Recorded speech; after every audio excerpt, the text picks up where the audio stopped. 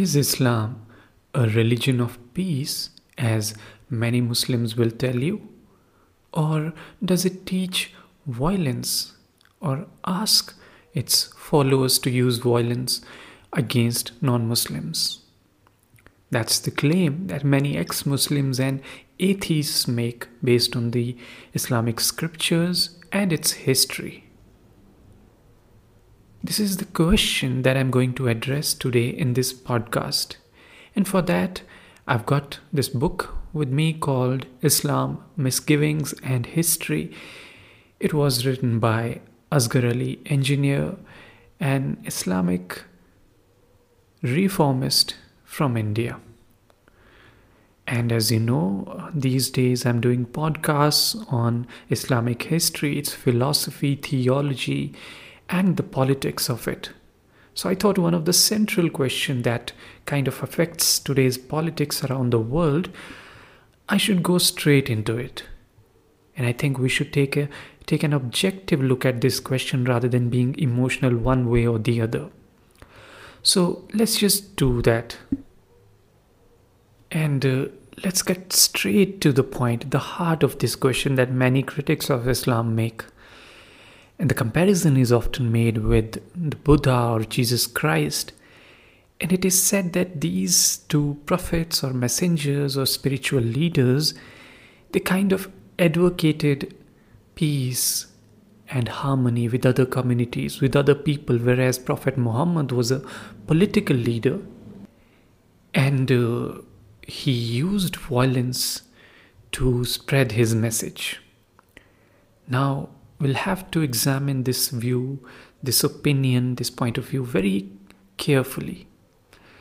First of all, as I discussed in the previous podcast, the history, the way it unfolds in a particular region or a particular moment, it matters.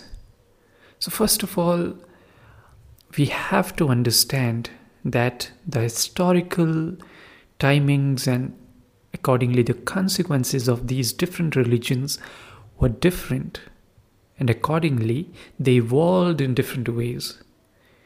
For example, the beginnings of Buddhism and Islam, in some way they might be similar because you might say it's the start of religion, you might say it's the kind of teachings that they are giving to their followers, and they are at the same time asking questions about the status quo, particularly the religious status quo. And people around them may not have liked them initially. But here's a crucial difference. When you talk about Buddha, he did not really face that kind of resistance among the Hindus or other communities in India. Most of the Indians were accepting of him, and that's why he could challenge the authority of Vedas. He could deny the beliefs, the idol worshippings of Hindus. He could do that. He could even debate with the religious scholars of other religions and pursue them to follow his path. And that was the tolerance, that was the acceptance that you would find in Indian culture. Whereas when we go to the Arabian culture at that time in Mecca, that was not really the case. The challenges that Buddha and Prophet Muhammad were facing, they were quite similar. Both were looking around. There was suffering in the society. There was maltreatment of women. There was slavery. There were certain religious practices which they thought were not really helping people evolve spiritually. And they tried to show a path to their followers. But as I said, the crucial difference in the circumstances and accordingly the responses of these two spiritual leaders, they were different. That does not mean that if one had born in the other place and if you just interchange them, they would exactly become the opposite. No, that perhaps that won't happen. But we still have to understand the context, and that matters. So as I said, in Buddha's case, he did not really face that kind of resistance. Nobody really tried to kill him. But in Prophet Muhammad's case, the resistance was fierce, because This is again the technical aspect of it, because Buddha, while he was kind of teaching those religious sermons, most of his ideas were confined about individual liberation, the idea of soul. Whereas you go to Prophet Muhammad's case, he's also talking about justice in the society, how people should behave, how laws should be made, all the political aspects of it. So once again, this is the fundamental problem that many of you might get stuck.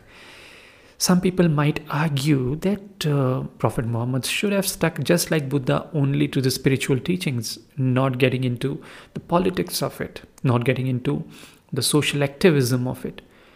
But that's a choice you make. Those are just different paths. Some people like to be political activists because they want to change the world for better. And some people might not like their ideas because they might think it's kind of divisive when you get into politics, and religion should be kept away from politics. So that's really two different worldviews, and it's hard to say which one is better. And that's why in Prophet Muhammad's case, the status quo in the Arabian culture, those people really had big problem with him, because he was advocating the rights, the social status, he was challenging their hierarchies, and he was speaking for the poor sections. And that was kind of affecting their power in those times. If he had confined himself to just the meditational practices, just like Buddha, he might not have got so much hatred from the other Arabs. But then you might also argue that he might not have changed the society for better. So that again, this point of view remains contested. There's no clear answer which way is right. As I said, you might look at certain problems affecting the politics, the social structures, the governance system, the laws, legal system, and you might stay quiet about it and still follow your religion. That's one way to pursue your religion. The other way could be to raise your voice, to defend your rights as fiercely as possible. And if you have to use violence in that, that's not wrong. That's pretty much what you see in many Hindu texts. For example, in Bhagavad Gita, the essential teaching is if you have to fight, you should fight. The idea of pacifism that you find in Jainism or Buddhism is not there in Hinduism. And similarly, it's not in Sikhism, and so is the case with Islam. And this is really a choice that you make ultimately.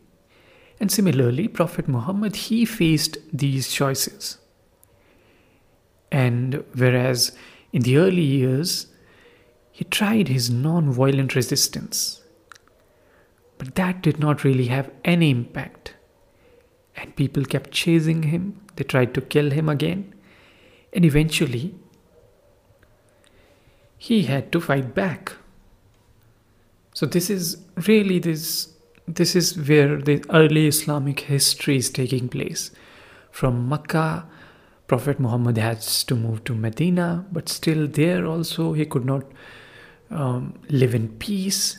There was tribal warfare going on constantly. Then they would not let him perform the Hajj. They would not let his followers go there. So those are the kind of challenges he was facing. He couldn't do anything. And then what should he have done in that case? Just like Christianity, early Christianity, if you look, it was kind of religion of slaves. They were fighting against the Roman Empire, and they were speaking against the persecutions. And similarly, the early Muslims, they were kind of fighting against the exploitations and oppression that was there in their societies. So these are kind of pillars of Islam. These are central ideas to it. Justice, for example. So one of the 5 pillars, as you know, of Islam is zakat, where you donate money to the poor people. That's pretty much central to it. You're helping poor people. And the religion is concerned about you helping the poor people. And that was the reason it kind of attracted a lot of followers also. Because it is talking about the politics of it, simply said. So this question that politics should be kept away from religion, it does not really apply in all cases. It might go well with the Protestant version of Christianity, or it might go well with let's say Buddhism, but it doesn't go well with other religions, and it kind of changes them, kind of hurts one of their foundations. And so that's really the origins of it, the power struggle, the social justice. Living in real world where there are constant struggles and fights are going on, and then making your way through it. And once again, since all these teachings, the life of Prophet Muhammad was full of practical scenarios, the kind of scenarios that you face in your everyday life, the religion appealed to a lot of people. So all this was going on during the life of Prophet Muhammad. But another tragedy struck in Islamic world after the death of Prophet Muhammad, which also kind of shaped the Muslim world in the centuries to follow. And as I said, since a lot of tribal warfare was going on, the power struggle was going on among these tribes, and since even during Prophet Muhammad's time, his own Quraysh tribe that got acknowledgement as superior in power and resources. So there was obviously this question of successor was there, that who was going to be the successor to the Holy Prophet. And that created a lot of trouble. This combined with the fact that a lot of tribes now, as the Islam religion was spreading, the tribes were coming together and forming this alliance under the banner of Islam. There was this shared responsibility of building a greater nation, the Islamic nation, and that meant greater power. And since after the death of the Prophet, the power vacuum was there, it caused the violence. As I said, the Quraysh group, they were in a kind of advantageous position because the first group of Muslims came from the tribe of Quraysh. And they were definitely influential, and they were experienced in the matters of diplomacy, even warfare. Of course, this was also the tribe where Prophet Muhammad had faced a lot of resistance in his early years.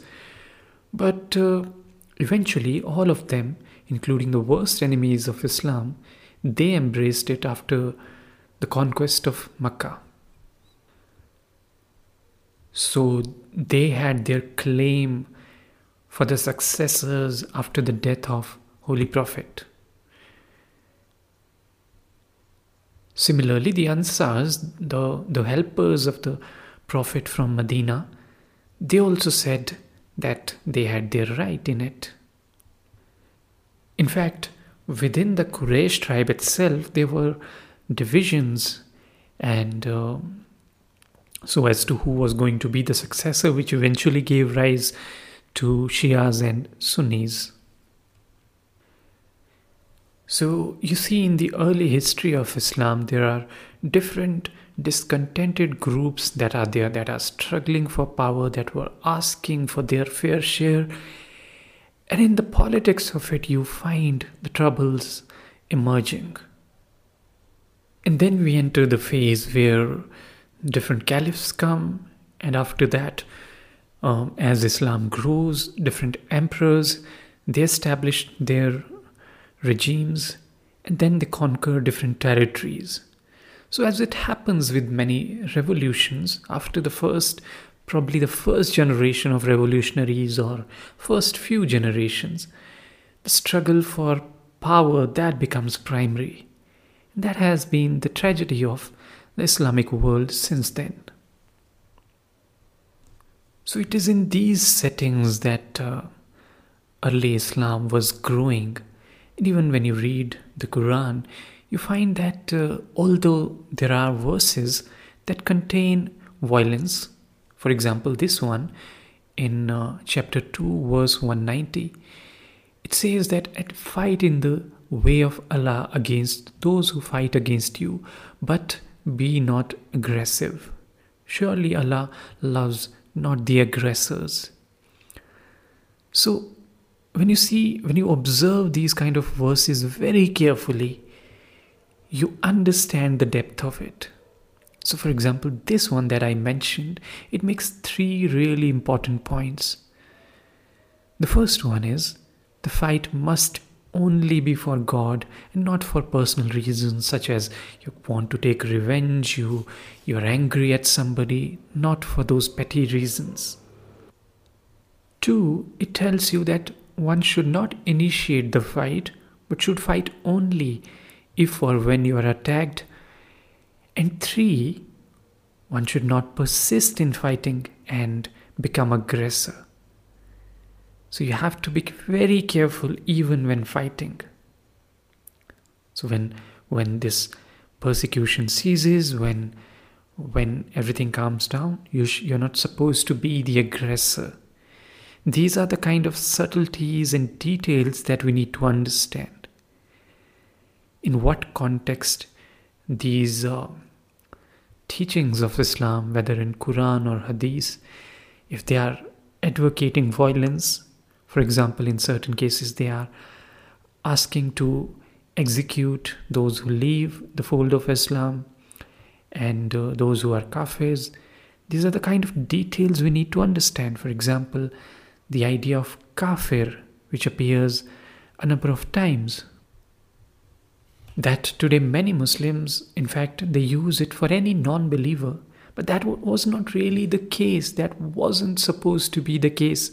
It was supposed to be against those who are against the values of Islam. So for example, if there is a criminal, there is a murderer, and you punish that person as per the law of that country, and if the law happens to be based on the Islamic teachings, then there are certain provisions. As I said, it kind of gets into the laws and legality of the system, into the politics of it, so it makes certain suggestions.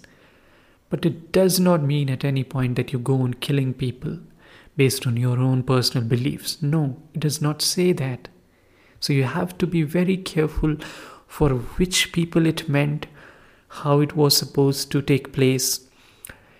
And when you come to the modern world, how should we interpret those verses? But before we interpret in our own ways, I interpret in my way, you do it on your own. The important thing is there has to be a lot of discussions like this one.